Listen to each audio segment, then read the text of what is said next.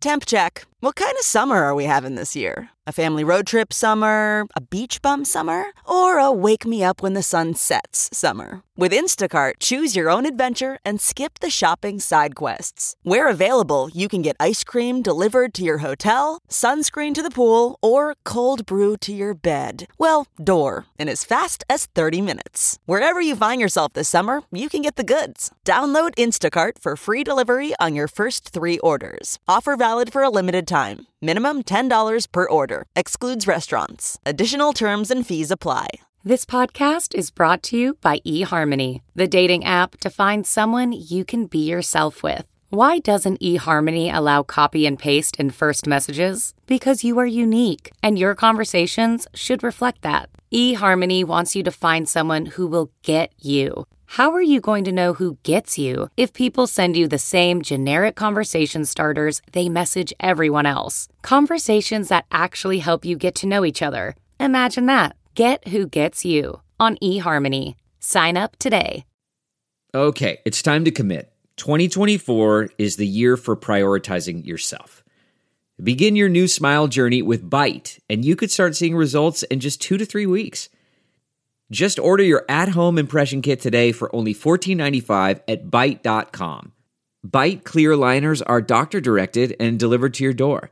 Treatment costs thousands less than braces, plus they offer financing options, accept eligible insurance, and you could pay with your HSA, FSA. Get 80% off your impression kit when you use code WONDERY at Byte.com. That's BYTE.com. Start your confidence journey today with Byte. Welcome to episode 442, which is a replay of a best of episode, one of the listeners' favorites from 2011 with my guest, Teresa Strasser. It's also one of my favorites. Today's episode is sponsored by BetterHelp.com. If you've never tried online counseling, I highly, highly recommend it. Just go to BetterHelp.com/mental. Make sure you include the /mental so that they know that you came from this podcast. And then just fill out a questionnaire, and they'll match you up with a BetterHelp.com counselor if they feel that they have one that is a good fit for you.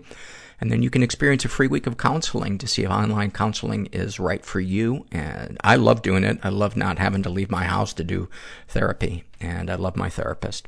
And you need to be over 18, but I highly recommend it. I want to tell you guys about a podcast. We mentioned it last week, and he's been a guest on the show here. I've been a guest on his show, The Jordan Harbinger Show. While it might have a slightly different approach to the same goal that this podcast does, which is personal growth, it is filled with practical advice for not only personal growth, but professional growth as well. It's a Apple Top 50 podcast, and was among Apple's best of 2018. The Jordan Harbinger Show covers topics like, there's a guest who is an FBI hostage negotiator, and he teaches how to establish trust. There's neuroscientists, Navy SEALs tell us how to develop resilience and mental toughness, and amazing stories from people who have lived them, from crazy kidnapping stories and going undercover, CIA agents, illusionists who can seemingly program our brains. Basically anything that will help you upgrade your brain so you can become a high performer both at home and at work. I think you guys would really dig it. And also every episode has a worksheet so you can make sure you're internalizing and applying what you learn from the guests. So you deserve to be extraordinary. Search for The Jordan Harbinger Show on Apple Podcasts, Spotify, or wherever you listen to podcasts, and start taking your life to the next level. And the URL for it is jordanharbinger.com/iTunes. Although, I understand that will be changing shortly because iTunes is splitting into Apple Podcast, Apple Music, and Apple TV. But, if you go to jordanharbinger.com, I'm sure you can get more info, and it's JORDANHARBINGER. And here now is that episode with Teresa Strasser from 2011. Everybody I know is bizarrely, beautifully fucked up in some weird way. I couldn't stand you in the audition. I couldn't stand you. Yes, awful. I was drunk. And I learned that I could solve my problems And sad. through violence since I couldn't communicate. Lonely. Yes. I'm afraid that my genitalia is ugly. That's hurtful. And what was your role in the robbery? I mean, you never knew what you were going home to. I had a jar that had teeth in it. I was a wreck. Other people's teeth? Yeah. I'm here with Teresa Strasser, who I met, I guess it would have probably been about 6 years ago. You were Adam's sidekick on the Adam Carolla show on one of the FM stations here in town in Los Angeles. And we just kind of immediately, I don't know about you, but I just kind of immediately felt an affinity for you. That was totally unilateral. I didn't, no, I'm sorry.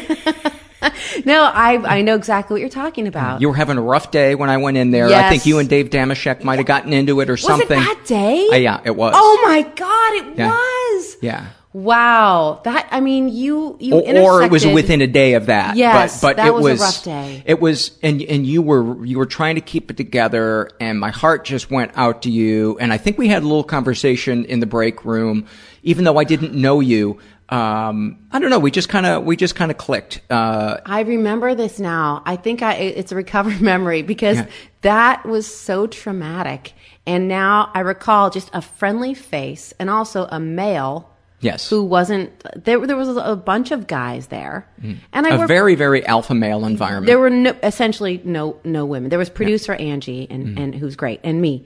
And so it was really intense. And I've worked in all male environments a lot in my career, and I enjoy it. It's just something about that moment in time felt very much like I felt really vulnerable. And for people who don't know, which is probably everybody, because who gives a shit by now, but a male coworker on the Adam Carolla show, who I'm very friendly with now. That's all. What is it? Under the bridge. Blood water, under the bridge. Water under the bridge. Yeah. Pus under the wound. Bile under the bridge. Yeah. No, it's really fine. And it was just there was an unfortunate incident during a commercial break during our live radio show, and he's kind of a bigger guy, and we kind of got into it, and he told me to go fuck myself. It was very unexpected and sort of I felt a little bit threatened. Yeah. And I was scared, but more emotionally, when someone yells at me, I just shut down. And you were the new person I was brand on the new. show. Yes, I was replacing a woman who had been the sidekick, so I didn't really know anybody. And as it turned out, the producer had kind of stirred up a fight between us because that makes good radio, and it worked, right? So there really wasn't an honest beef between us. It was like, did you say this about me? Yeah. Why don't you go fuck yourself? It was that. And then... And he was probably thinking that... Because if you say that to guys, that's a game that guys play. That's guys do that with each other. We let the steam out. We bag on each other, and we get verbally aggressive. Yes.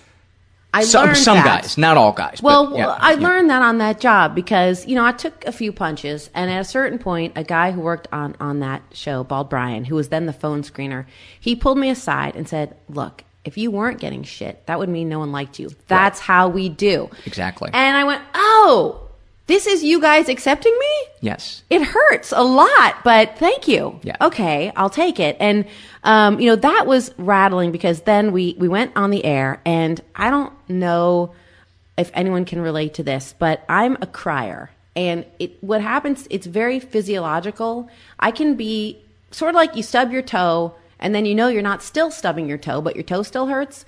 Like, I'll get over something, and then my body is still crying about it. Like, I can't, sometimes it's like there's an emotion that lingers. Yes, it lingers. So Your crying has a long, delicate finish. like very a oaky, wine. Very oaky. It has top notes of despair with a strong, pathetic finish. Some tannins. Yeah, so that's exactly it. It has a long, like a cheap red wine. Yeah. So anyway, that we went back on the air, and I knew I was going to cry, just the way anything biological is going to happen to your body. Like you can feel it. Yeah. You can feel it coming like a big shit coming on. You're like, not going to no. stop it. It's not going to get out of its way. This thing is a locomotive. Yeah. And Denzel Washington and that other guy are on it, and they don't know how to stop it. So I knew I was going to cry. And in the back of my mind, I thought I can go in the bathroom and save my dignity and probably save face, or I can just cry on the air, which is going to make this a better show. Yeah. And I knew I was going to cry, so I sort of chose to cry on the air because that was the more interesting thing to do. And it sort of changed that show, I think, because instead of it becoming about gags and bits, it became more about the relationships between the people, which I personally find more interesting and dynamic. But, Me too. So I couldn't stop crying. I think I cried for a straight hour on the air. And then this guy's mom called in to yell at him for being rude. And then Adam made him broadcast from the bathroom as a punishment, which was smelly. And it turned out to be an entertaining show, but I was devastated. Devastated. Mostly because I was embarrassed about the crying, even though I did choose to cry on the air on some level. But you didn't fake an emotion. You just decided when to let it out, which I think is an honest choice. Was I going to be in the bathroom for an hour crying? I mean, once I start, I'm gonna cry a long time probably, even after I feel better. And I knew it was okay and I was fine. I didn't feel that bad anymore, but my body was just going to keep crying until whatever was out. Yeah. And I think I was there then the next day because there was a tension in there that was palpable, and you could and you were still a little. Well, I got called fragile. into the boss's office. Do you want us to fire that guy? Because they were worried. They were covering their own asses, so they wanted to make sure I was cool. Right. And otherwise, they were going to fire this guy because they didn't want me to say that it was a hostile workplace or any of that shit. And I said, I'm absolutely fine. And then I remember the next day my agent called and she said, do you want me to get you out? Should I get you out? Do you want me to get... No, there's no way. Like, that's not... I will not be driven out. That's the last person you want to be, is also the person that, if there's a problem, clear everybody out. They sue or they go whatever. If you're going to cry on the air and it's at least going to be amusing for people from a Schadenfreude perspective, fine. But if you can't handle, taking a punch, then you probably shouldn't be doing radio. And I think I'm in a... Certainly not on Adam Carolla's show. Yes. And I am in a... I kind of... I'm straddling because on the one hand, I can take a punch. On the other hand, it hurts like fuck. So it's not like I take the punch and go, well, whatever, I'm Lisa Lampanelli. Right. No, it hurts. Yeah. I feel it. Yeah. But I just keep doing it. And by the way, her feelings are always hurt after the roasts. Yeah, what am I talking about? Yeah. That's not even a good comparison because she's actually really has a soft, chewy center. Yeah. According to her, she does. Which makes sense to me. I think most people that dish it hard do it because it keeps the focus off of them, so they don't get hurt. I think that's why she can get away with it, is because I think you sense on some level that she's not a malignant person. I met her a few times because she was a guest on Adam's show. Oh my God, the nicest, and really open about her struggles, with her weight and, going into rehab for her weight. Just very open. And I love hearing her as a guest on shows. And I think she's really talented. But let's get to you, Teresa Strasser. What a boy. You have a book out called Exploiting My Baby, which when I heard the title, I was like, I know I'm going to love this book. And I just finished it last night and I did love it. It is a great book. It's brutally honest. I can say assuredly there is nothing else like it out there. It is original. You craft some gorgeous sentences. I had no idea that you were the writer that you are. And you should be really proud of it. I hope you are. I know that you wish the sales were more than they are, but I think Great reviews. 5 stars on Amazon, which almost no books have 5 stars on Amazon. That was really nice. And the LA Weekly gave it a good review, and Vanity Fair made it one of their top picks, which for a pregnancy memoir is unusual. So that was really nice.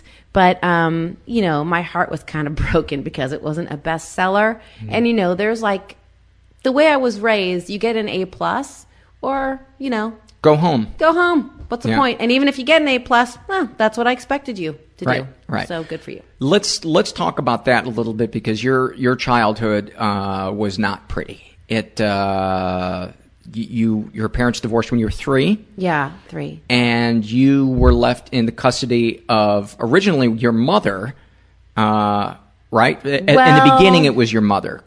My dad legally got custody, and that was very unusual then for dads to get full custody. And why was that? They just gave you to your mom because they just thought then, this was in 1974. They just thought moms are better. Moms should have the kids. That was really the default setting in family court. And my dad got custody, which means my mom must have not really made a great case for being a parent. Which makes sense as you read more of your book. Yeah. But my dad gave me back to my mom. So my brother and I were split in an awesome parenting move. Right. One of their greatest hits was they thought, what's great for siblings who are a year and a half apart and have never known anything other than being with each other all the time and whose parents are now getting divorced and moving to two different cities? Let's split them apart. Let's put them each in a single housing unit. Let's put them in the shoe. Let's put them in the shoe so that they can lose that sibling bond forever. And now we're like cousins. Yeah. I love the guy, but I didn't grow up in the same house as he did, so I'll never really have that. So what happened was my dad got us, and then he was overwhelmed. He had 2 kids. He's a mechanic. He was running a garage for 6 days a week, and he just didn't know. And then he got involved with my stepmonster, who was she was a monster. She was a horrible monster, and I've written plenty about her, and I won't bore people. But I don't think it's boring. I think people would want to know. She was the fairy tale evil stepmother. I mean, give us some slices. I always ask my guests. How dark you want to go? We go as dark as you got it on this show. The darker, I might cry. The better. That's all good. Here is something I've only started talking about recently because it's really creepy, and I get afraid to creep people out. But I told my husband the other day, and he wasn't that creeped out. He was angry on my behalf, and I like that. So my dad hooked up with Carol, who was 9 years older, and he was lost. He had 2 kids. He was 30 with a 3-year-old and a 5-year-old. Running a business, and he just was lost. He meets this woman who's a lot older, and she's in therapy school, which to the day she died, she never completed. So she was always taking courses in becoming a therapist. So she had some sort of gravitas because she had taken some classes and she had read some fucking books. She had a lot of self-help books on the shelf. She had 3 kids. They were teenagers. They were already all fucked up. One of them's... Were they in the house with you? When they moved in together, yes. The eldest, a real big guy, like 6'5", with schizophrenia, that was just coming on at that time. So that was pretty scary. And then 2 girls, one of which later became, for lack of a better, a crack whore. And the other one just married, lives in the suburbs, and she's just not very nice. But can you blame her? Because that was her mother. Anyway, she moved in, and she convinced my dad that he should give me back to my mom because she had been molested by her dad, and she was an expert on human behavior because she took a class at community college. And she convinced my dad that because he and I were very close, that he was in danger of molesting me, and that she could see signs that the relationship, was untoward. And so for my own good, he should give me back to my mom.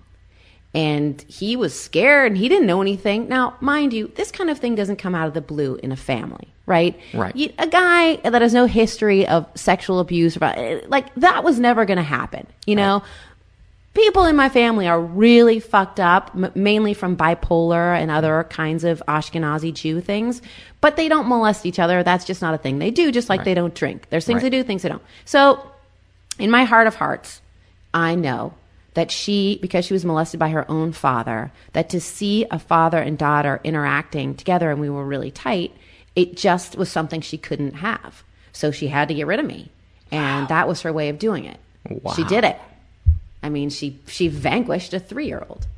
Wow. Yeah. So it's not hard to vanquish. No. I mean, candy from a baby. But so then I went to live with my mom who had moved to Chicago. She moved back to take me when my dad, and it was going to be temporary. Like, let's try this for a couple months. And then I never went back, mainly because I didn't want to be with Carol.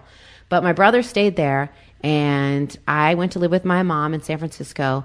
And at that time, I hadn't seen her for 6 months because I'd seen her here and there, but she had moved away.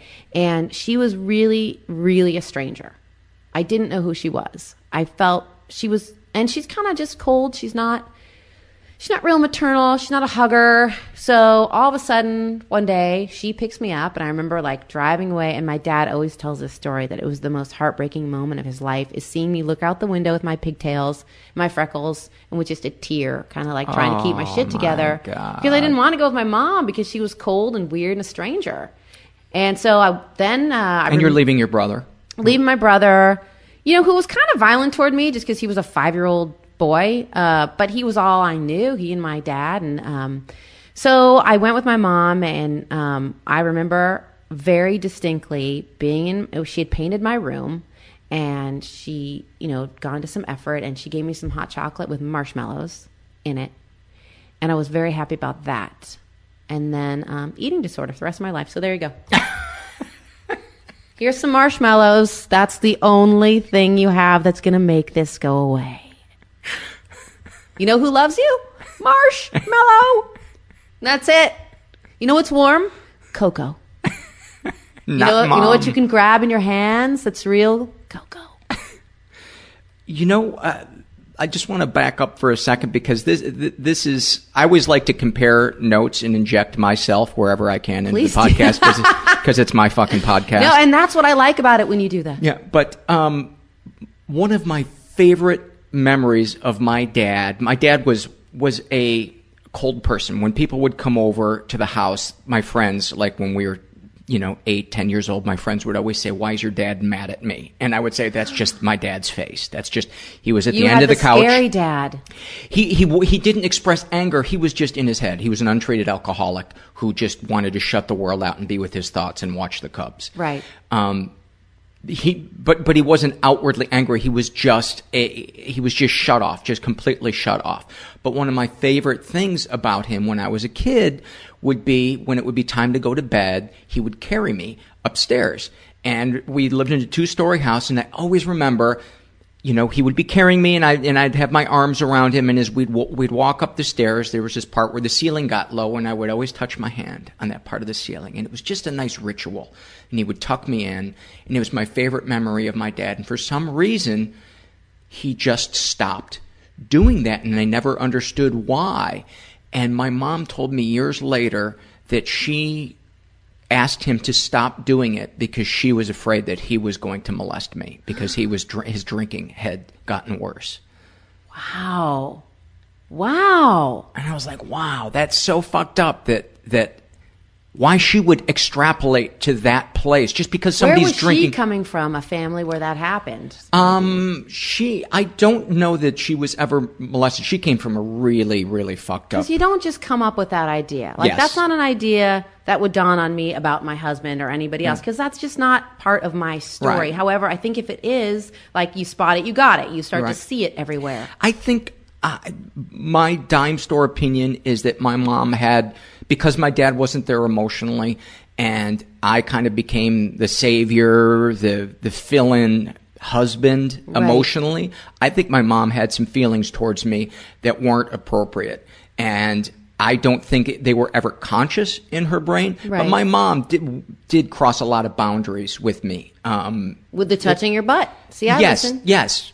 And so, but it made me so sad that one part of my relationship with my dad went away for no reason. Like, the only thing he was doing that was good, that made me feel safe, and got shit on. The ceiling, like, kids need ritual so desperately, especially if you're living in a chaotic alcoholic household that I can only assume it was pretty chaotic. So even if it's just, I touch this spot on the ceiling every night, I need that. Yeah. That's the container that I can, bump up against. Yeah. That's something that I can depend on. And also, whenever I see a parent carrying a child, there's just something so beautiful, because the child is just limp and sleepy.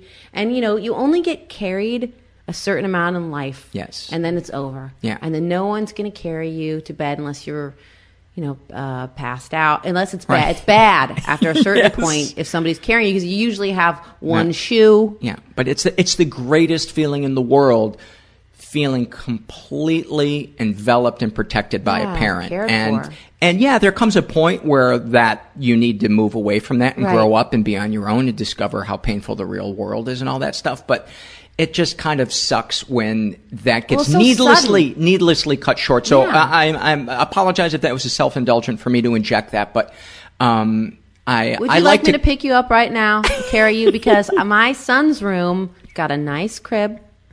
I will carry you and sing you. Want me If to sing this you a were song video, too? I would absolutely just to watch your knees buckle. You'd be surprised. I mean, my son's really big. You met my husband. He's a tall guy. Tall guy. So my son's big for his age. He probably weighs like 37 pounds. I have no problem. That's why God gave women hips. I just put him right on my hip. He always wants down. He always wants down because he wants to run. Sure. You He's know, a little but boy. I love carrying him. I could carry him on my hip all till he's 25. Yeah. And how old is Nate? It's Nate, 2. right? Yeah. So getting back to you went to live with your mom, and your mom she lived in San Francisco, and she was kind of in the early It's a counterculture. feminist kind of. Yeah, it was like, let's talk about vaginas, let's be in encounter groups, and this is how groovy. Okay, she owned a coffee shop in the Haight called Sacred Grounds. That's for real. And we had a beat poet named Max living in our garage for 10 years. Who was huge. He was huge. It's a real thing. Jim Morrison was his college roommate and took all this video of Max, the beat poet, and his girlfriend having sex. And that, for some reason, it's some sort of famous video because I think Jim Morrison was going to be a filmmaker at some point. Maybe they were at UCLA. I might Yes, have he was. Yeah. I think that's how Max that's was how his they met. roommate. Yes. Wow. Yes. What a small world. Yeah, so my mom was supporting the arts by having Max live in our garage. But it's weird when you're a kid and, you know, like the garage door be flung open and there's Max on his dilapidated lawn chair, couple of his teeth missing, you know, like a bad piano. Really? You know what I mean? Where some of the keys aren't. Yeah, and then always doing the poems. So I'm coming home with a friend from Brandeis Hillel Hebrew Day School, where I was like a scholarship kid. And I'm coming home with a friend just like hoping nothing too weird is happening at my house. And there's Max. Snap, snap, snap. Look at you. You've got a friend. 2 little girls. End to end. Snap, snap, snap. Just, oh God, let's go. Nothing to see here. Keep it moving. And then that was unfortunately never the weirdest thing because my mom never wore pants. What? Whatever. Yeah, why should she wear pants just to make you comfortable? She doesn't feel like wearing pants in her house. She wore underpants, but no pants. Still does not wear pants. Just undies around the house. Have to ring the doorbell or knock and yell up the stairs, Mom, someone's here, put on your pants. Oh, my. Mm-hmm. Hilarious if it's a sitcom character, but when it's your mom, not funny, not fun. The some of the passages in the book that I found to be the most moving and memorable were you involved transportation as a child. Can you talk about some of those? Well, and for people who've heard this before, I apologize because we'll get to our fear off later. Yes. But one of my main fears is that people are sick of hearing about my sad childhood in particular. That's okay. Because since I've had a kid, it's been up for me a lot more. I've been thinking about it and talking about it a lot more. But I spent most of my childhood on various modes of public transportation because my mom just didn't want to give me a ride anywhere. She just wasn't interested in being a parent, and that was inconvenient and it was a bummer. And there was buses, so here's your bus pass or here's your Greyhound ticket. And you're 7 or 8 at this age taking public transportation by yourself. Earlier. I flew alone at 4 because my mom was in San Francisco, my dad was still in LA, so I could see my dad. I would fly alone, which is no longer legal, and then I would take the Greyhound. Also, it's now known as the Teresa Strasser law. Yes, like Megan's law. Yeah. Because I was too emotionally broken. They had to make a law. No, I didn't really know any different at the time. I don't remember it being that bad. And I don't even remember the Greyhound. I mean, I was scared when they would, because it was 8 or 10 hours, depending whether I went to LA or Santa Barbara where my grandparents lived. And I would get scared at the stops because that's where either people were visiting people in prison that's the serial killer belt of Southern California, where the Greyhound bus goes, and it mainly stops near prisons and stuff. Yeah. So I was scared that I'd get off in San Luis Obispo or Salinas or whatever, and then the driver would announce, like, we're leaving in 45 minutes, and if you're not here, the bus is going to leave. So I would be pretty paranoid about getting stuck there, but otherwise, it's all I knew. So I didn't realize that, I should be angry or scared. And I walked on a Greyhound, and I knew where to sit. I knew, avoid that guy, avoid that lady. I wouldn't even be kitty corner to that guy. You don't want to be in his peripheral. I just knew... I had. So you had an old soul by the time you were 5. Probably. I think I was just savvy because I took the city buses around San Francisco. I took the bus to school, I took the bus home from school, I took the bus to ballet. So I was on the Muni, as we call it there, or the BART or whatever, real young. So I kind of knew the ropes. Right. Yeah. And talk about the watching when it was raining. I would beg my mom for a ride, because in San Francisco sometimes get a few really rainy days, and to catch the 24 Divisadero to elementary school was up 2 giant hills. San Francisco, you might have heard. Mm-hmm. It's a little hilly. And so, and all my book bags, I was all studious and everything. It's like 90-pound book bag. And I remember just in the rain begging her just for a ride to school or for a ride just to the bus stop. No dice. No dice. What did that feel like? Just, you won't catch me on a bus now. That's for one thing. Yeah. I'll probably be giving my son a lot of rides. He'll probably be annoyed. He'll probably want to take the bus or the subway, even though no one does that here. But, it was lonely. It was lonely, I think. But on the bus, that was around the advent of the Walkman. So I always listened to the Alex Bennett radio show, which I don't know if you know who he is, but he would have all these comedians on, a lot of whom I ended up meeting doing Adam's show, like Bobcat and Bobby Slayton and Kevin Pollak. And he would have Robin Williams, all those San Francisco comedians. And they were my friends. They were my friends. Yeah. Because I would listen all the way to school through, transferring buses and everything. And that's what I love doing. And to this day, I love, when I can't sleep or when I'm on a long drive or when I just need to relax, I love listening to radio or what are now really podcasts. Yeah. Just because it's just soothing, and I don't know, it's just a voice in your ear telling you a story.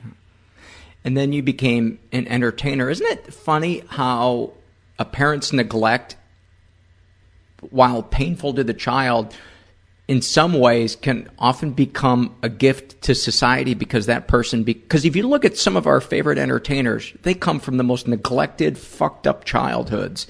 And so then society benefits from having those people around to entertain them. Well, if we were all well-adjusted, who would write the books? Yeah. Who would do the dark comedy? Yeah. Who would do the... You're right. Yeah, I know. Years of pain and suffering. Yeah. So, but it can also kind of hurt, I think, your ability to work. At least for me, I've found that.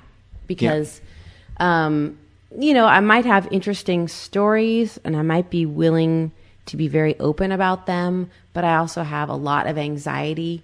Yeah. And that can get in my way. Yeah, it's kind of a double-edged sword. We've talked about that on the podcast before. What an awful combination to be saddled with cynicism and imagination. It's right. It doesn't get any more lethal than that, because it's wonderful when you're crafting a bit or you're writing a book, but you don't get to turn that cynicism and imagination off when you choose. Let me present you with this juxtaposition or whatever. Yeah.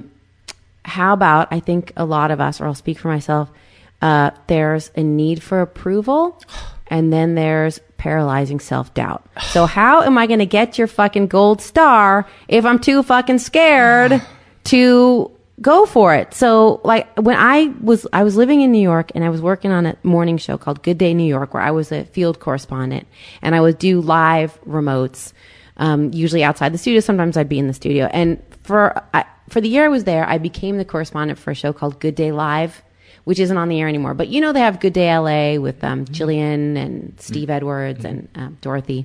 I was their New York person, so I got to be kind of frequent on their show, where every week or every other week I'd get a call and they'd say, "Oh, the Statue of Liberty is reopening. Can you go there and we'll just pick up a live shot?" Or the American Doll store is a big thing, so why don't you go and we'll shoot you at a tea party with a bunch of kids. Or it's the Apprentice auditions. Go interview Donald Trump and then try and, sneak into the auditions. Or it's the Westminster Dog Show. Sneak it, try to run it, that kind of thing, right? So I would have anxiety.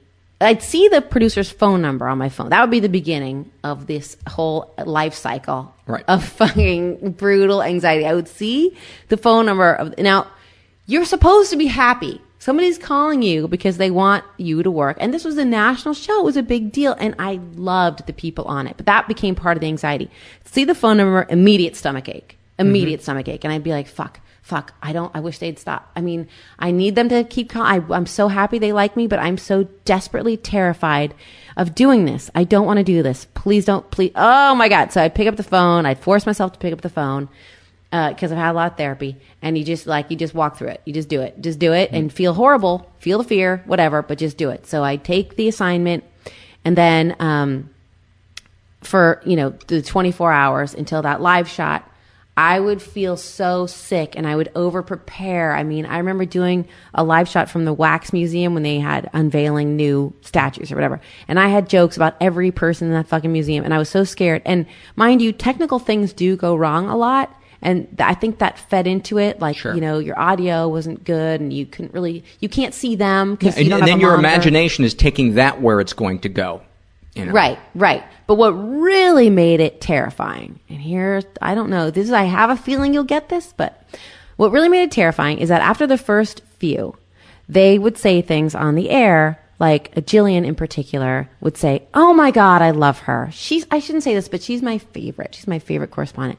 And Steve Edwards, who's the main male host, would say, "I love her." And then, as soon as you like me, the idea that I could let you down or that you would realize that I'm actually not so great, that is really at the heart of the paralyzing fear. Because after doing it, 10 remotes, it was obvious that I could do it. I had the skill set to not botch it. That was so it then became irrational. It then became about something different. It became about I need to keep these people loving me because it feels so good. And if there's any, I just want to leave that. I wanted to do one.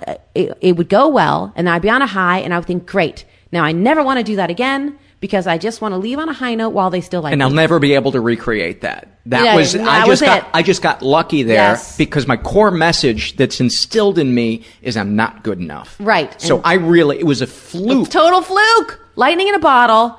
And if I never do it again, then I can prevent failing, and I'll not lose the once somebody likes me or believes in me, that really intensifies any sort of feelings I have. And I get really nervous sometimes doing Adam's show for that reason.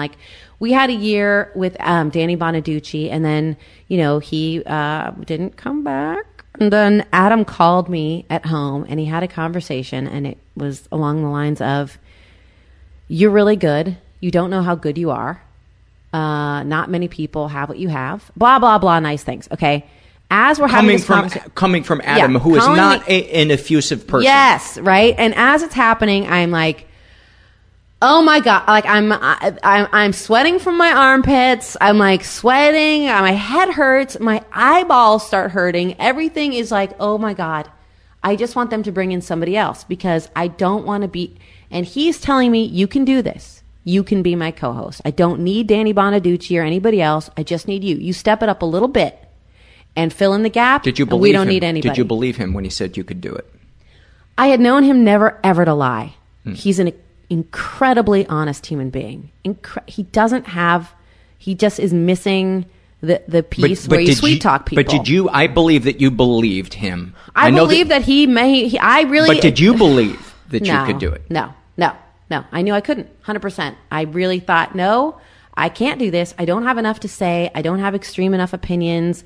I'm probably annoying. I repeat myself. I'm going to interrupt or talk too little or talk too much. It was a carnival of fucking self-doubt. And I was so bummed that Danny Bonaducci left, which is something I've never really told anybody, because that whole staff, it was a celebration that he was gone. They really didn't, nothing personal, but they didn't feel like didn't really like his comedy stylings, and they didn't feel like he was a good fit, and people were really happy. I alone was unhappy because I thought, great, now this is my moment to let down somebody who's shown so much faith in me and who I admire. This is going to fucking suck. And every day I would do it and it would be fine, and then I would spend Greg Fitzsimmons. Do you know Greg?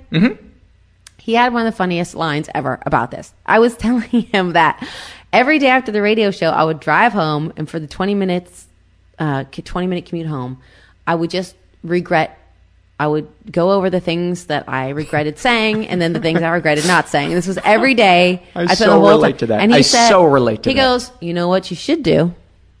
Move closer to the studio. That's a practical fucking solution. So you're in the car less, going over it less in your head. I should have moved across the street. I cross the street, and then I don't have, but just ruminate. Do you do that too? Where you think, oh my why did God. I say or not Constantly. say? Every time I finish doing the podcast or going on somebody else's podcast, there's 5 things I want to call them and say, please don't air that. It makes me look foolish. Or I sound arrogant, or because I assume that the rest of the world is not out to love me or accept me. They're out to take me down. Why do you assume that? I don't know. It's not in a malicious, let's go get Paul, but it's in I suppose because I grew up in a household where there was some love, there was some praise, but mostly there was ignoring and there was criticism. Right. And plus, I'm an alcoholic. I'm negative to begin with. I'm self-absorbed to begin with.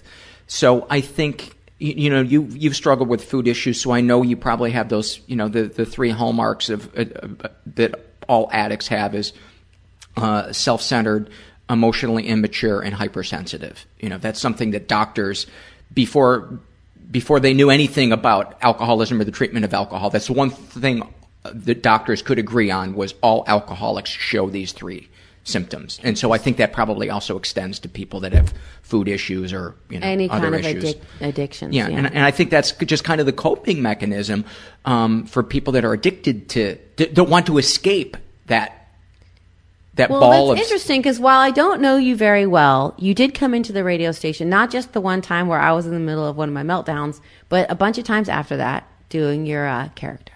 Wait, are we allowed to say, we break the 4th wall, that you are Representative Richard Martin? Yeah, absolutely. Yeah, I've talked about the character. Okay, so you, so you're one of these guys that everyone likes. Like, you have a warm, easy personality. And this is news to me, by the way. Really? Because you're just one of those people that I wish I had that personality. Like, oh yeah, everybody loves her. She comes in her room, and I try and make people like me. I desperately try. I'm a lot better at it, just because I've carefully monitored people who have that quality, and I just imitate certain facets. Right. I simulate normal human beings. I would disagree, because it really feels organic to me. You're somebody that I instantly felt comfortable around. So I think this is both you and I are just both in our heads. But you really genuinely are a person that people like. Yeah. Because listen, I was in the room with all those guys, and believe me, when a guest came, and people weren't shy about was that guy a dick? There was a lot of really. People would kind of voice their feeling, you get a vibe what people think of somebody, and everybody always liked you. Everybody. Really? Mm-hmm. Yeah. Wow. Yeah. Well, that's nice to hear, but let's not make this, even though it's my dream, let's not make this all about me. So getting you got that warm thing. It's got a warm, open thing. That's appreciate probably it. My wife, I felt like I could talk to you that day. Thank you, and that means a lot to me. And my wife would tell me that as well. But there were also people that thought I was an aloof dick. So I think Really? it depends. Yeah, it depends on what day you caught me on. But fast forward to you're living with your mom. You're into ballet. How does the eating disorder present itself? And at what age did the food issues become? Well, I don't even remember not having it. And everyone's got a different story. But in my case, I can't think of a time when I didn't binge, or starve, exercise insanely, become obsessed with how I was going to lose weight and what diet I was going to go on, feel very uncomfortable in my own body, and then right back to just want to get to the refrigerator. Like, I remember being at my grandparents', and my mom, because it was all hippy dippy, she didn't have junk food, but my grandparents would have Rocky Road ice cream in their freezer. So I remember I would go to their house for the summer and literally gain 25, 30 pounds. Like a kid. I would just fucking eat because it was unfettered access to shit. And this was your mom's parents or your my dad's? Your dad's. And I already had this. Like, so I would remember I would walk by with a big giant spoon. And I'd tell them, I'm just going to have this one spoonful. And I'd have it. And I'd walk back around, sit in front of the TV, and I'd like fight it. Next commercial break. I'm just going to have one more. Then you try to move the ice cream around in such a way in the container that it doesn't look like it's been attacked by fucking raccoons, right? And by the way, I spent a lot of my life manipulating food items to look like they had not been attacked. Yeah. You know, like at one point, I had a job as a temp, okay? But it was a half-dayer. So the temp agency calls and they go, this company's having their holiday party. They need somebody to answer their phones. Can you do this while they're out at their party, half-day job? No problem. So I show up there and I'm sitting there and it's dead slow because it's right around Christmas. No one's calling. And I notice there's a giant vase like up to my waist in the corner.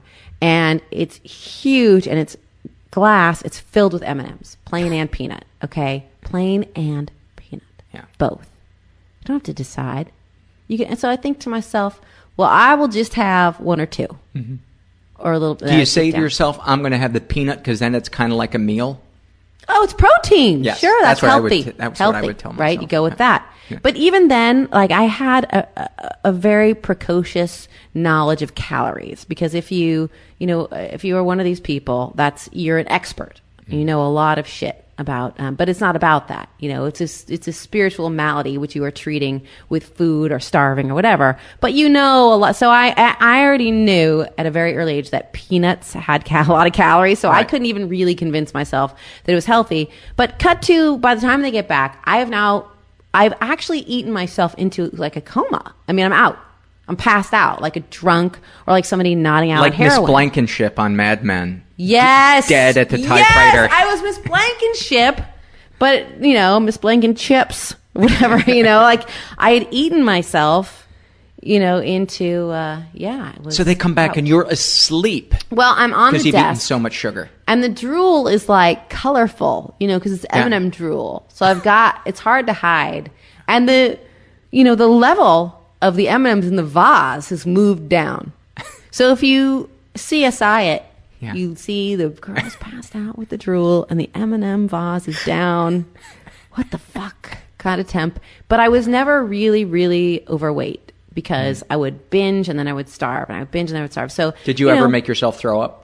No, I really couldn't. I'm not a thrower upper. If I could have, I would have. I think I would have been bulimic. Would but have fucked your teeth up, doesn't it? The acid from it really screws your teeth up. up. It really messes up it's really hard on your body. And bad on your esophagus and a bunch of other things. Yeah. Yes. And I can kind of spot it now that I've seen it enough. On your face gets puffy, cheeks are puffy. Really? Eyes, bloodshot. Yeah. Just from the... Yeah, teeth, like you said. And it's really, it's hard on your internals. But no, I never did that. We would go on binges. And then I would starve and exercise a lot so that I could stay a normal looking, as general. At a point, I was probably 30 pounds bigger than I am now. There are points when I've probably been 10 pounds less than I am now, but this is kind of a normal weight, which I've maintained now for a decade. So, so your eating has not been out of control for a decade. One day at a time. damn, it has been. That's fantastic. Yes, it has been. I have days that are imperfect and are sloppy, where I don't feel that comfortable about what I ate or or my behavior or with how I ate it. But generally, and that's amazing because, like I said, I don't remember ever not having this kind of relationship with food. And toward the end, there were incidents, and I honestly would feel better if I were talking to you about shooting heroin or doing cocaine or being addicted to gambling or this is the least glamorous addiction. And even in my own addiction, I would feel better if I were a bulimic or a flat out anorexic, because that's more glamorous. Because I thought nobody else, like on Valentine's Day, before before this reversal 10 years ago, I was dating this guy, and I was doing a show on deep cable over at the Game Show Network, and the boyfriend put me on like a 1 week hold for Valentine's Day. Valentine's Day happened to fall during this 1 week. He said, let's take a week off. Right. And the guys on my crew went, what? That is so the week fucked. Of Valentine's Day. Yeah, what a dick, right? Yeah. So on my little host chair, they put a giant heart-shaped box of candy, and I'm giant. I don't know what in pounds, but giant. So I was like, oh, thank you. I'm starting to be a little nervous with it in the car. Take it home alone. Pour myself a little glass of wine with it, although it's not really my thing. But it's a good, you're disinhibited. Is that the word? So first I think I'm just going to have the caramels. Like, you see how it goes. I'm just gonna. The caramels are always the first to go. Yes. They're like the black people in a movie, in a horror movie. They're going down first. Yes. Yeah. Those caramels.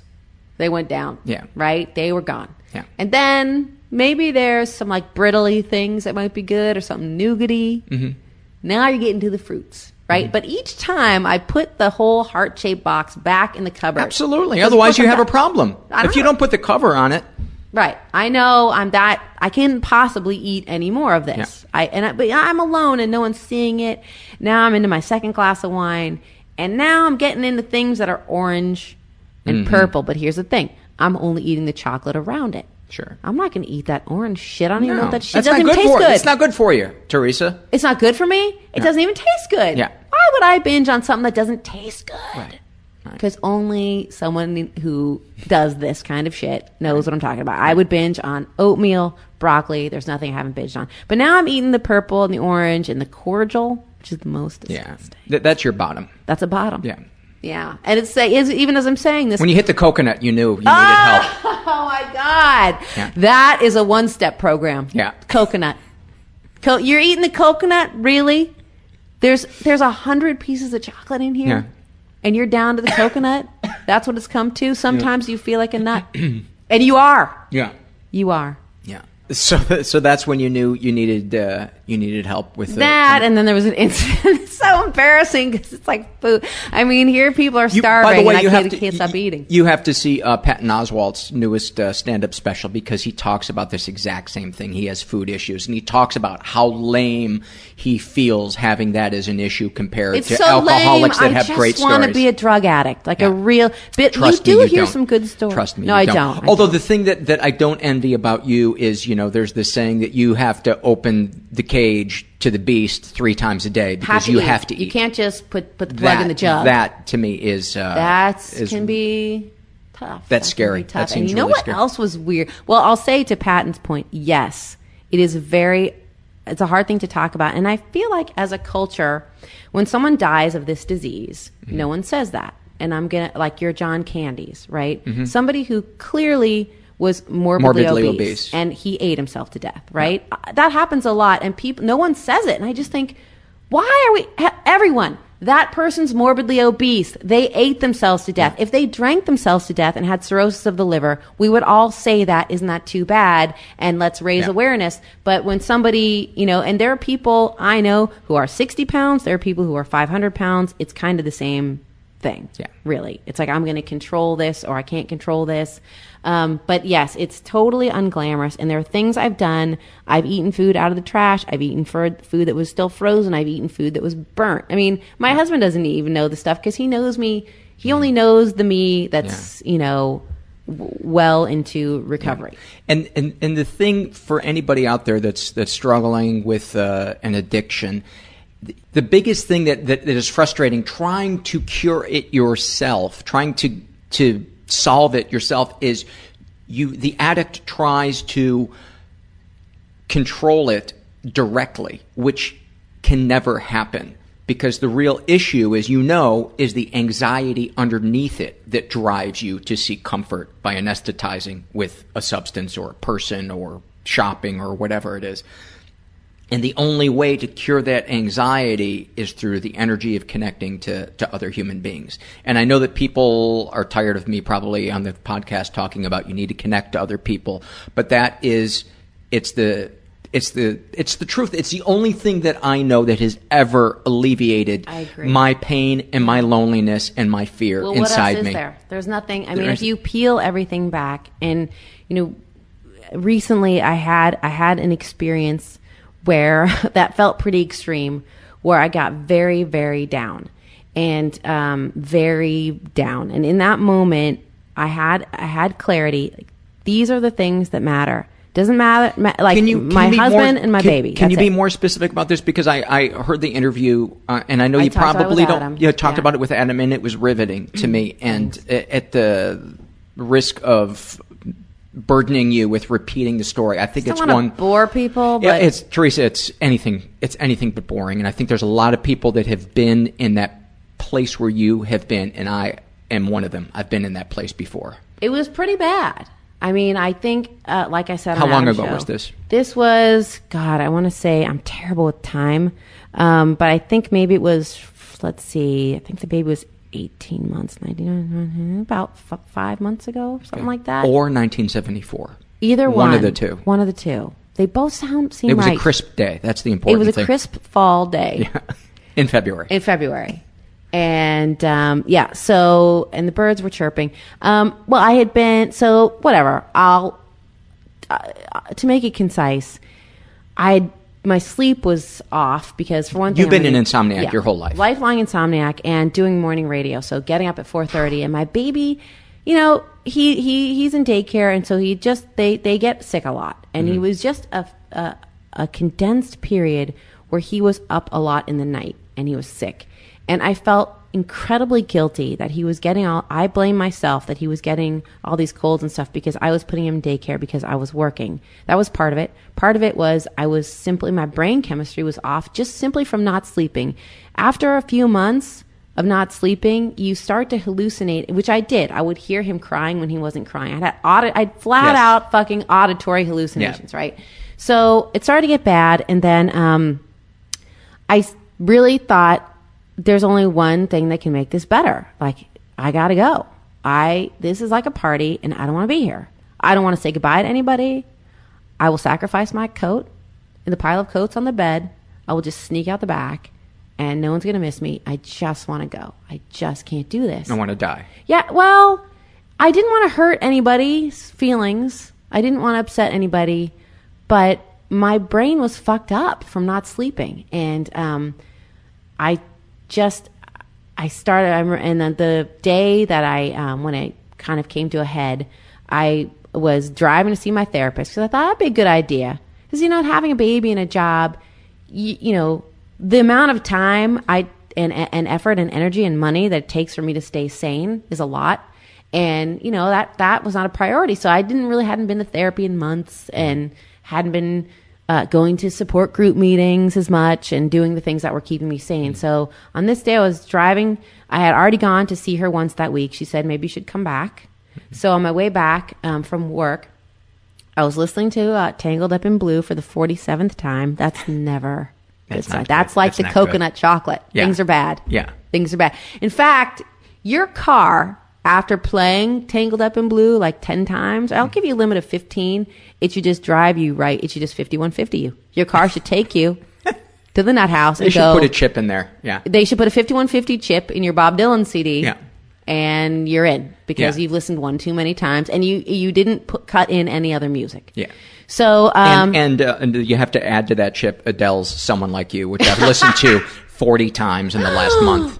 40 so times. how many times should the chip give you before it 5150s you on Adele? It should have done it at the 10th time. 10th time? It should have said, everybody gets sad, but this ahead. is too much. Yeah, but this is too much. And as I'm driving over from my second therapy appointment in a week, having not slept and the kids sick and whatever, I felt my body just shaking, physically shaking, which I hadn't experienced before. I got there, and she said, you should have your husband probably pick you up. Probably shouldn't drive. She could see you visibly shake. Yeah. And this is a person I really trust who I've known a long time. And she said, you need a break. So, having worked in radio and whatever, like I have my work ethic is something that's part of my identity. Mm-hmm. I think, I'm not that great at this job. I don't do anything special, but I show up on time. And I'm never sick. I never miss. I'm always there. So why is it so hard for you to admit that you do a great job? Because I don't. I'm extremely mediocre at this. Why would everybody continue to hire you? Because the competition is not, the bar's low. Teresa, there's not that many women doing it. You're great. No, for example, I listened to Beth Littleford on your show, and I thought, that's how it's supposed to be done. She's very articulate. And she's likable, and she's charming, and she's fun, and she knows when to shut up and when to talk. So I'm are not you. That. You're crazy. No. You're crazy. I want to slap you. And that should be the other chip. The third chip in the car is when you hear a friend slap you, then it takes you. Then it takes you right to 5150. Yeah. So there was discussion about what would be a good idea for me to do. Yeah. And she said, you got to take time off, which, again, I had never done. You were doing this morning radio. Yeah. And I took a week off just to be with my kid. I felt horrible that I went to work and was not the first person he saw in the morning. Can you back up for a second, too? And do you mind being more specific about the lengths you were considering going to? Okay. All right. Well, I did call my dad because one of the things that was concerning me was that he was going to take it hard. Because we're still really close, even though he never bothered to molest me. So I'm really, really close to my dad. Yeah. So I thought, now that I'm a parent, I know that would be a horrible feeling. Because people would look at you with a stink eye. Mm-hmm. You're the guy whose daughter killed herself. Mm-hmm. And you probably were bad. Like, I knew it would be, but my dad is an incredibly sunny person. He could be sunny about stage 5 lung cancer, and there's only stage 4. You know what I mean? Like, he could make you feel better about anything. Right. So I called him, and I had already convinced myself that because he was so sunny that he'd be fine about it. Mm-hmm. But I just called and I said, I just want to go. What do you mean? Go where? He's my dad. He knew. I said, I just want to go. I feel like Buster would be better without me. Daniel will meet somebody else. Buster's your nickname for your little boy. He'll be better off without me.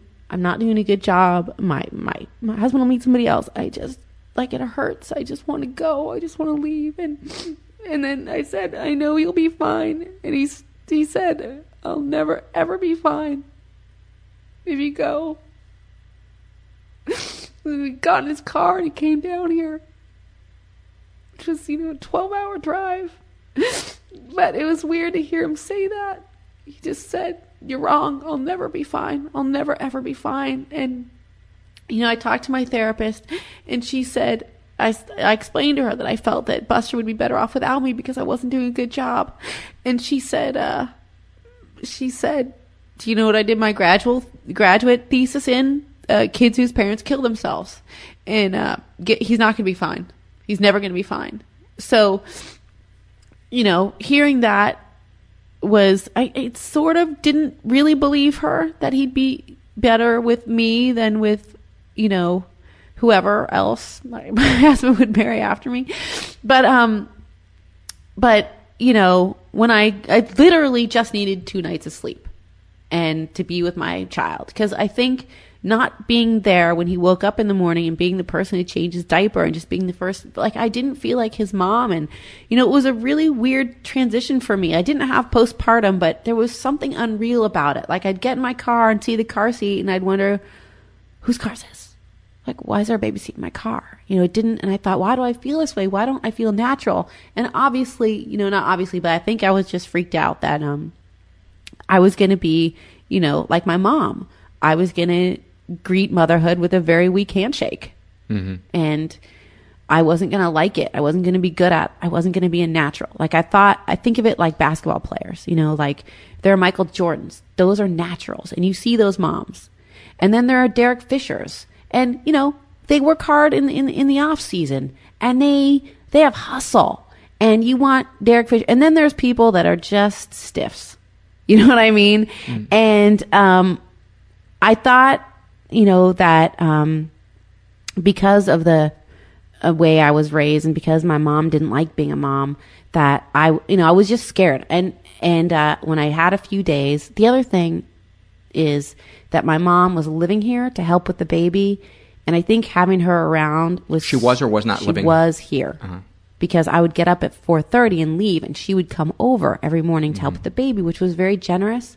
But I think being around her all the time was deeply painful. Because she would say things like, well, we're just not naturals. About, wow. Yeah. And when she'd see me interact with my kid. And during that, after I had the incident, after the meltdown, she left. And I felt so much better just not seeing that woman every day. Like, God bless her for helping me. But it was very triggering seeing her every day and thinking that I was her. And when she left, I realized, holy fuck, I'm not her. I love being a mom, and I might fuck it up and I might make mistakes, but my child is going to see that when he walks into a room, I'm fucking happy to see him. Yeah. And I might screw it up or whatever, but I'm going to be here in the morning when he wakes up. Yeah. Maybe I'll be broke. Maybe we'll have to move to Koreatown. Maybe, as I said on Adam's show, maybe I'll work at Pinkberry, but I don't care. And, I made a commitment to do that job for a year, and I fulfilled it. So I stayed there another couple of months. Look, I stopped crying. Remember I said how I couldn't once I started, but I'm sorry about my nose running. It's totally gross. Anyway, so sorry for the sniffling. But so I got some sleep. I spent, a week plus the weekend, and I think I added a Monday or a Tuesday. Mm-hmm. So I spent about 10 days without my mom around, just being with my kid. And I realized I can do this. I'm doing this. I love my kid. I'm concerned about the job I'm doing. It's important to me. And that alone means I'm doing a good enough job. And I read a ton of books during that time that were really helpful. And one of them actually... Most of them were John Grisham novels, but they were still books. The Firm, you'd be amazed. Yeah, a lot of good mommying skills in there. A lot of, how to do a timeout. You just have to look at your child as the corporation. Yes, exactly. And never, don't lose when you're chasing it. I don't know.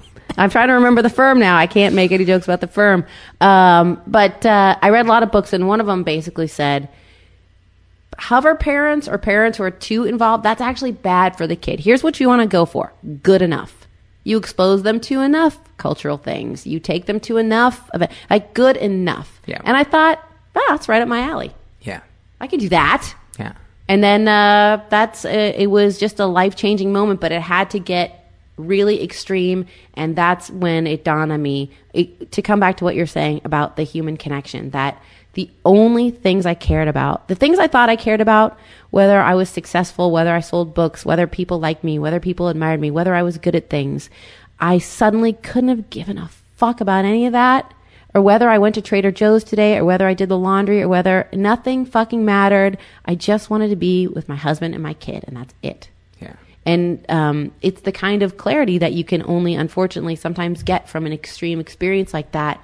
But, I had been Googling gun stores because I was stumped about how, and, but I hadn't actually gone. Like, you have to fill out some forms and wait a week and take a class. And I don't think I would have done that. Did you? Yeah. I actually had applied for the license. You did? Yeah. Did you go to the one in the Valley or downtown? I did. My God. It used to be B&B Guns on Oxnard. So fucking dark. I can't believe we're going here. Yeah. So you went there. Yeah. Because I don't know how to fire a gun, so I was going to take the class. Yeah. Did you take the I class? had a friend take me to the gun range. He didn't. And I don't think I even knew that that's where I was headed, but I was starting to hear voices in my backyard at night. And this was when I was drinking a lot also. This would have been I was in your garbage looking for chocolates. This was like 1999. But I felt like there was, like the world was closing in on me, and I don't think I realized that's what I was trying to do. There was two thoughts in my head. One was that I need to kill myself to make this pain end, and the other was that people are going to invade my home and my backyard, and I need to protect myself. So you were having paranoid delusions. Yeah, I think I was. But I was also drinking a lot, and my depression was unmedicated at that point. Sleeping? No problem sleeping. Actually, sleeping too much. Oh, well, yeah, that's the other sign that you're depressed. Yeah, but I just like to compare notes when I can. I can't believe you went down. I like to say me too when I can. And you filled out the form. Filled out, yeah. In fact, I don't know if it's still valid, but yeah, I'm cleared. I got a permit to, I took the course. And then you're supposed to wait a week, which I think is a good idea. Yeah. I don't know why I didn't buy one. I know my wife did not want me to buy one. She thought it was completely unnecessary. But we had somebody, a fugitive, run through our yard like a couple of years earlier, and it freaked both of us out.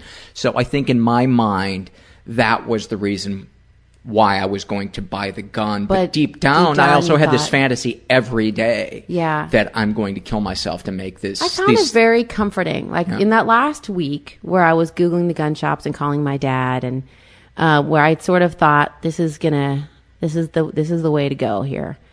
I suddenly felt better. I felt relieved. And I think that's common when people, now I don't believe I was genuinely suicidal. Right. I believe that I was having these fantasies because they were a relief from the pressure I felt. You need a plan B. I needed a plan B. And the idea that I wasn't a good mother was, I just simply couldn't have it. Yeah. I just simply couldn't live with that. It was too much having had that experience myself. And it was bullshit. Yeah. Like, I was doing fine. I am doing fine. There were professionals around who agreed that I was more than that. Like, they said, my kid goes to this amazing daycare as a woman. She's written a book. She's been doing it for 40 years. And she's like, this kid is so together. You don't have to worry about this. But it wouldn't get in because I was paranoid. Yes. And where there's mental illness, it doesn't matter sometimes what the external circumstances are, because the brain will twist it to be whatever fact the brain needs it to be to justify its own sickness. I'll tell you what, there are days now, 4 or 5 months later, Paul, that a part of me misses that moment because it was so extreme. And I know I keep saying that, but... Which moment? Of just crashing and, emailing my boss that I was going to have to take a week off. And, it was almost like people knew. So is this the moment before or after you knew that you needed time off? When I took that time off and, everything stopped, and my therapist and my husband, this was like a thing. People were worried. And, we took steps and we addressed it. And sometimes I miss that because, there are times, even 4 or 5 months later, I find myself getting wrapped up in things that don't matter. Mm-hmm. And I miss that feeling that I knew that they didn't, know, like if you know what I'm saying? Oh, I so know what you mean. I find myself going, does Whitney Cummings have to have 2 fucking shows? Why? God, and I've met her a couple times. She's really nice. And on a good day, when everything's happy and good, and and I'm a leaf in the stream, and, I'm in the matrix. Like, God bless, there's enough to go around, and she's so hardworking and everything. But then there are days where you go, why didn't I amount to anything? I mean... Mm-hmm. Why? And so when I have stupid thoughts like that creep in that are, that I know are meaningless, as I know, look, but they seem so real when they come in, that it's, you have fucked up. You don't work hard enough. Right. You aren't good enough. You aren't ambitious. Yes, you aren't ambitious. Yes. And it feels so real. You should have done. Up. Why the world did you screw is up? Why did you by. quit this or that job? You'd be here or there. Yes. You could have been. You would have been. They're lies. They are lies. Sometimes I think that the universe, what feels like it's cornered us and we fucked up, is it's trying to give us something that we really needed. Now, your book sale if your book had been a bestseller, it would have just delayed, I think, the inevitable of you having to have this moment of you realizing what was important. I agree. I mean, I think there was writing that book, there were a lot of, there were a confluence of events, like water flowing into one big river that led to this.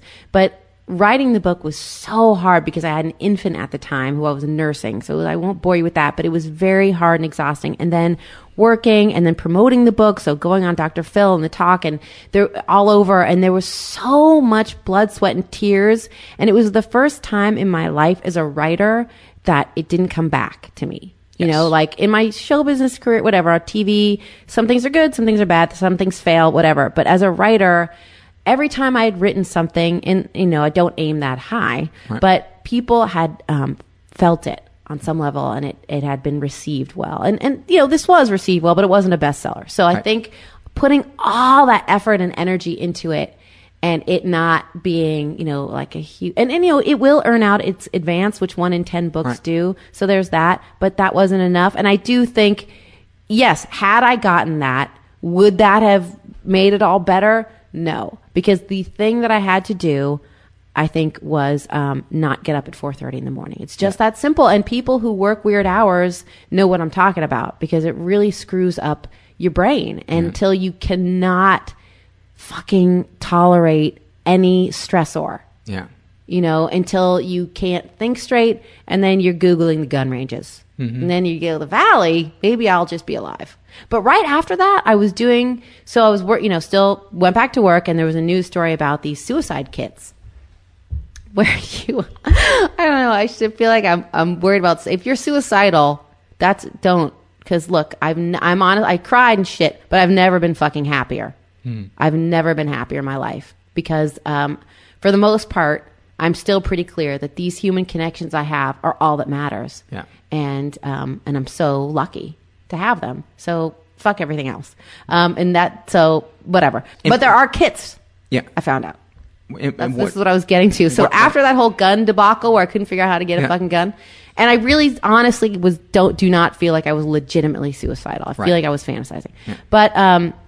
But I was down. These kits, this old lady was selling them online, and I think she was getting prosecuted.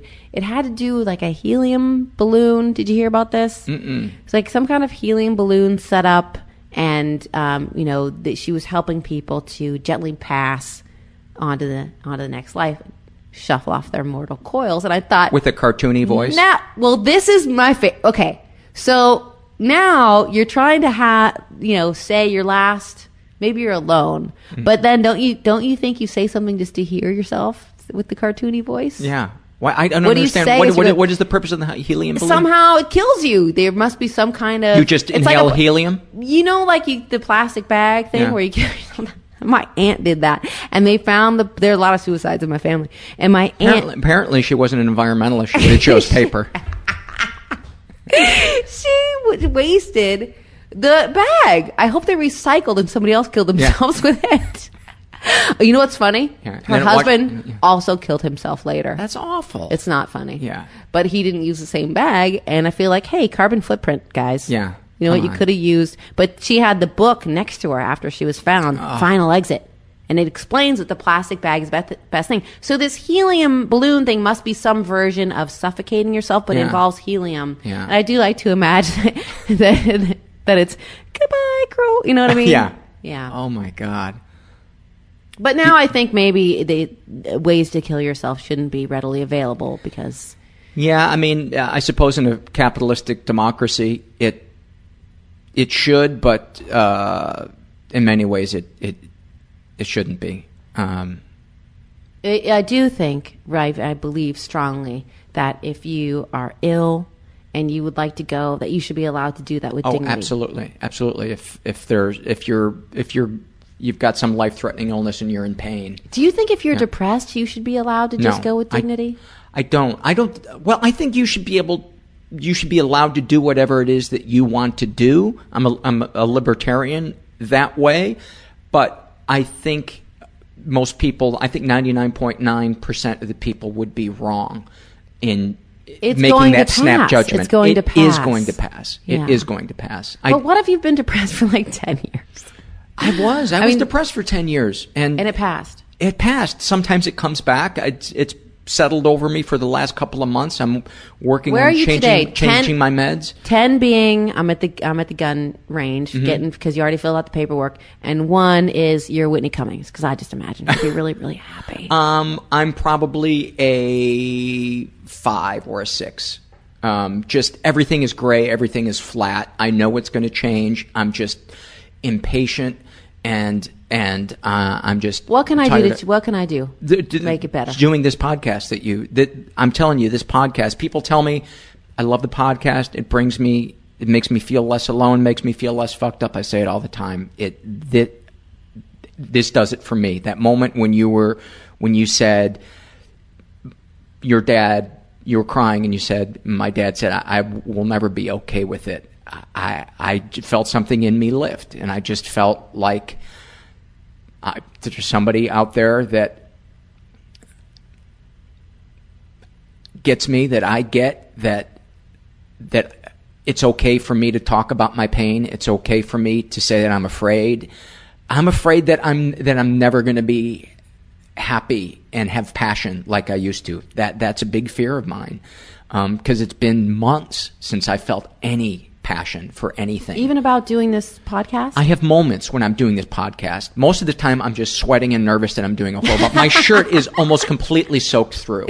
You know what I find really helps? Mounds Bar. Yeah? Yeah, or Twix.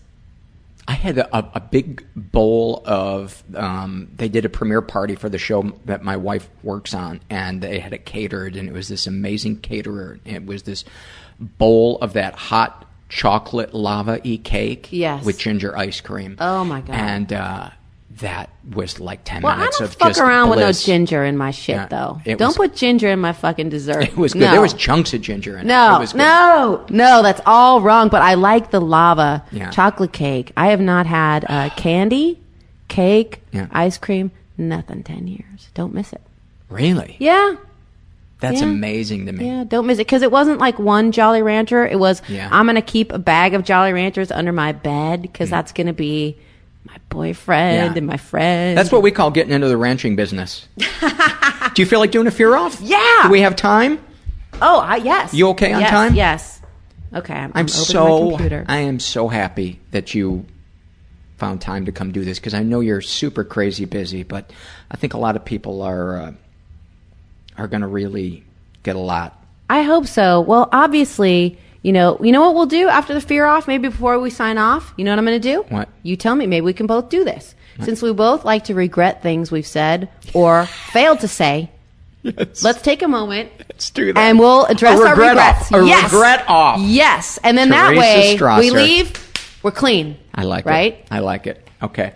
I am going to listeners' fears, because as I've said on the podcast, Jesus, you're out of fears. I've done over like 120 on the show, and I don't want to repeat some. And I like the listeners being a part of the show. So this one comes from. I'm going to withhold her name, because it's a very identifiable name. And I don't know if she wants this to be anonymous or not, but it says, here are some fears from a 42-year-old woman in Minnesota. So I'm facing off against somebody in Minnesota. Yeah. Oh, honey. And then she's, look out. Oh, she's crushed, huh? I think so. All right. Yeah. Her first fear is, I fear that I won't ever look good in clothes again. I'm afraid that because my mother left at a critical age, I will never truly feel safe or happy. In your face. That's good. That is good. I fear that SSRIs have killed my ability to orgasm forever. I'm afraid that I harp on my crappy childhood too often, and that it really wasn't that bad. And by the way, we don't stop to say how crazy and unjustified your fears are, but just know that 99.9 of them, percent of them are fucking crazy and unjustified. I'm just not going to stop and address all those. She says, I fear I won't ever sleep through the night again. It's 2 years and counting with insomnia. I thought you'd enjoy that one. Oh, I do. I'm afraid I repeat myself and annoy people. Mm-hmm. I fear I'll keep getting fatter despite more than 7 hours of exercise per week, at least 1 hour per day for at least 5 days. I'm afraid I say the same thing over and over. I fear I'm older and crustier than my years. I'm afraid that one day the things about me my husband finds charming, he will find unbearably grating. I fear I'm becoming irrelevant. I'm afraid of being one missed thank you note or elbow on the table away from being Jodie Foster in the movie Nell. Oh, God, I love you. I fear I'm the only one who craves attention in person, face-to-face, without keyboards in the age of smartphones. I'm afraid I will always be faking social graces instead of organically manifesting them. I fear that I'm losing my mind. I'm scared the people who think I'm talented will all, one by one, realize that they overestimated me. I fear that I'm the only one who seems to care about copy editing. That's a very specific one she has. God, I'm slowly falling in love with this lady. Yeah, she's great. Her fears really paint a picture of somebody I would like. Yeah. I'm scared of being broke and having to go back to living in Koreatown and having only one bathroom. I fear I'm the only one I work with who writes things down. I'm scared the veins under my eyes are becoming visible and making me look old. They're not, by the way. I fear I'll be old, alone, and mumbling to myself when my kids pass me by. I'm scared that one especially vitriolic and dedicated internet troll will follow me in my career, posting nasty shit about me until the day the only thing I'm writing is my will, and the only thing I'm hosting is bingo night at the old folks' home. Oh, God damn it, you are good. I mean, you should literally come through saloon doors with the fear off. I mean, you are so fucking good. All right, you've already outlasted one listener, so I'm bringing in another listener now. So you've already killed one off. All right, we're going to Kayla now. You got to double team me. Yeah, we're going to Kayla, who says, my biggest fear is falling and knocking my teeth out. I'm scared my son has inherited one of my worst traits, being emotionally volatile. I have a fear of hitting an animal when I drive at night. I'm scared of even voicing any real fears about my son because they are so scary that it makes me superstitious. But suffice to say, I'm terrified of getting any sort of call about bad news from daycare or any other health crisis. Good God. I fear that germs at the Red Box. I don't know what is the Red Box. That's where you get DVDs for $1 from the Albertsons. I'm classy. Okay, all right. I'm scared of seeing my child's blood even from a skinned knee. I fear losing a loved one. I'm scared my child will be a social outcast because I was a social outcast and I won't be able to show him the secret world of how popular people interact. I fear that I will come home one day and my cat will be dead. I'm scared that my features are harsh and make me look angry or mean, and that this will prevent me from continuing to work in television. God damn it, you are so good. I have a fear, and by good I mean crazy. I have a fear of getting fat and no one will think I'm attractive. I'm scared I'll never be important in any public way. I'm afraid that I will be stuck at my desk job for the rest of my life and never have a career where I'm satisfied. I'm scared I will never stop grade grubbing from the pass-fail class that is life. I have a fear of finding God. I'm scared I wear too much makeup. I fear the unknown. I'm scared many of my skirts and shorts are too short. Wow. You have now knocked off a second listener. Well, triple team. We're getting to my last. I'm running out. This is my last listener that I brought. I'm just getting warmed up. This is now we're going into Robert's fears. I'm afraid my therapist will die suddenly. I'll never find another one with his skill and understanding regarding the baggage I have, and I'll end up stuck, never growing and unwinding again as I started to when he was there for me. I'm scared people will realize I've been lying about my height for years. I'm afraid my stress will eventually give me cancer and end my life early. I'm scared that my mom will kill herself. I'm afraid I'll get a stroke when I'm older and not be able to get an assisted suicide. My last years will go on painfully, incapacitatedly, with my brain barely there and my life a huge drain emotionally and, turning page, emotionally and financially on my family. I'm scared my dad will keep riding his bicycle despite his terrible eye spasms and crash his bike, and I'm also terrified to have voiced this concern out loud because God might punish me even though I'm not sure my conception of God includes this kind of punitive bullshit. Oh my, I am in the presence of a master. Listen, anxiety is, to me, what the 100-meter is to Usain Bolt. I own it. You are, I'm in the presence of greatness. Robert says, I'm afraid humans have shifted to the, and he's pretty fucking good too, I have to say. And so was Minnesota. Yeah. Fats, Robert, I like to call her. Robert. Sorry, go ahead. Robert says, I'm afraid humans have shifted to the unconscious goal of mastering and dominating nature rather than living in harmony with it, and it's made us more of a cancer to Earth than a healthy presence, and before we get a chance to change, civilization will kill its host with human life as we know it plummeting from the face of the Earth a whole lot faster than we ever realized was possible. Well, this is germane to his fear. I'm scared that as a writer, I will never quite get to the point and say exactly what I mean. Oh, that's good. But I can tell you from your book that couldn't be more wrong. Your book has so many great insights and very eloquently phrased. Everything else you did in life is shit, but that is... that is my one moment. Robert says, I'm afraid of being alone. I'm scared I won't have another child and my son will have no one to play with but me and drive me nuts. I'm deathly afraid of getting a kidney stone.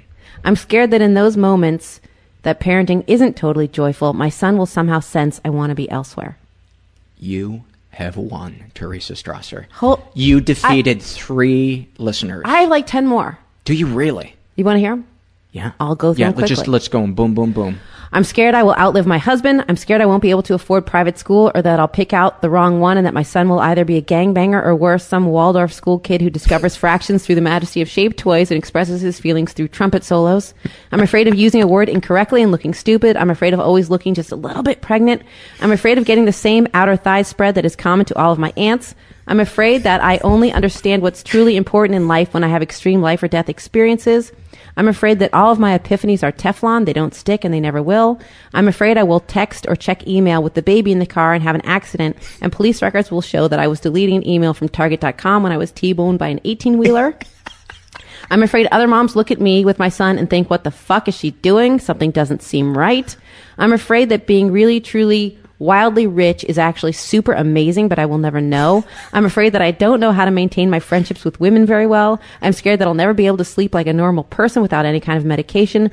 I'm afraid my brother's cancer will come back or that he is suffering quietly with the symptoms he has and not saying anything. I'm afraid my mother will die without ever seeing my child again because she is so stubborn and I am so resentful.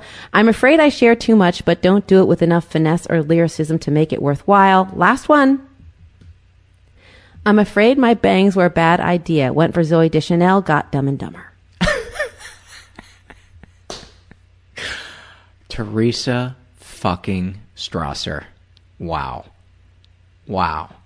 I thought you were going to bring it a little harder with the fears. You know what? I underestimated you. But I stopped here at 46, but I could keep going. Yeah.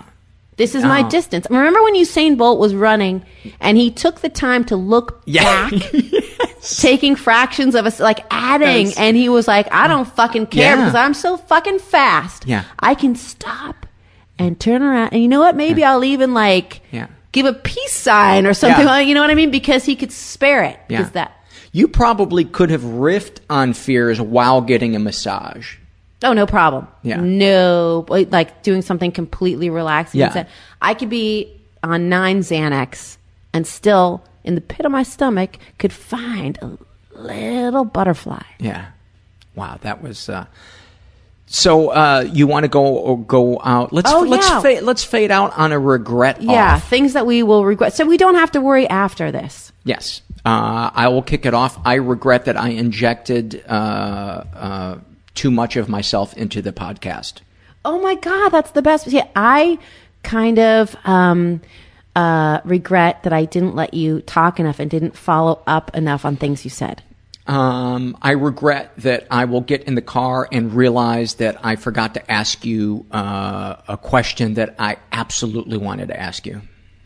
Shit, should we do a bonus where you ask me that one question? Is there actually a specific? No, just in general that'll pop. Yeah. Oh, I see. I suppose that's a fear more than a regret. That's more of a fear. Yeah. Yeah. I regret a lot of times lately since actually I had this before having a kid, but I think it's because of maybe the Klonopin I take to help me sleep. Mm-hmm. When I'm grabbing for a word, when I'm writing, I don't have a problem, but when I'm speaking, I don't often grab the right word. It's like I'm on the monkey bars and I miss it. Mm-hmm. So I regret that I stumble for word. I'm going to regret, but not anymore because I'm saying it. Right. I stumbled a little today. I didn't feel that. I don't have any more regrets. I don't either. You'd think that I would regret crying and shit, but I think it's okay. I was really touched by that. I was really, really touched. I mean, I'm glad. Here's a non-regret. I'm glad I didn't fuck it up by saying anything, because I wanted to. Part of me wanted to, when you were crying, I don't know. I felt like I wanted to say something. I don't know what it was that I wanted to say, but I was just so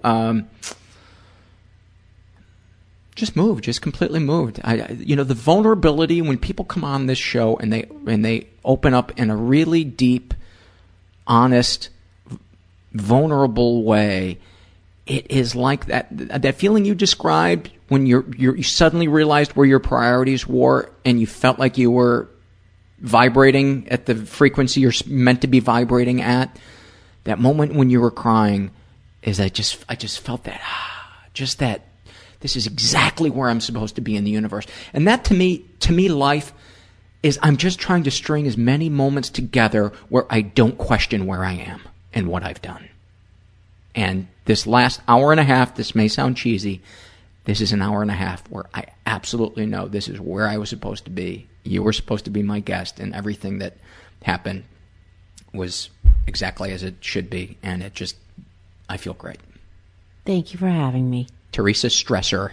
That's your new name. Thanks again to Teresa Strasser for that great interview. Thanks to my wife, Carla, for all her support and feedback on the show. Thank you guys for the feedback you give me through the website. Thanks for the emails. And thanks to the guys that help keep the spammers out of the forum. And just remember, if you're stuck, you're not a piece of shit. The world is not passing you by. And I hope that you can string some moments together where you don't question where you are and feel okay with whatever is happening in your life. You are not alone. Thanks for listening.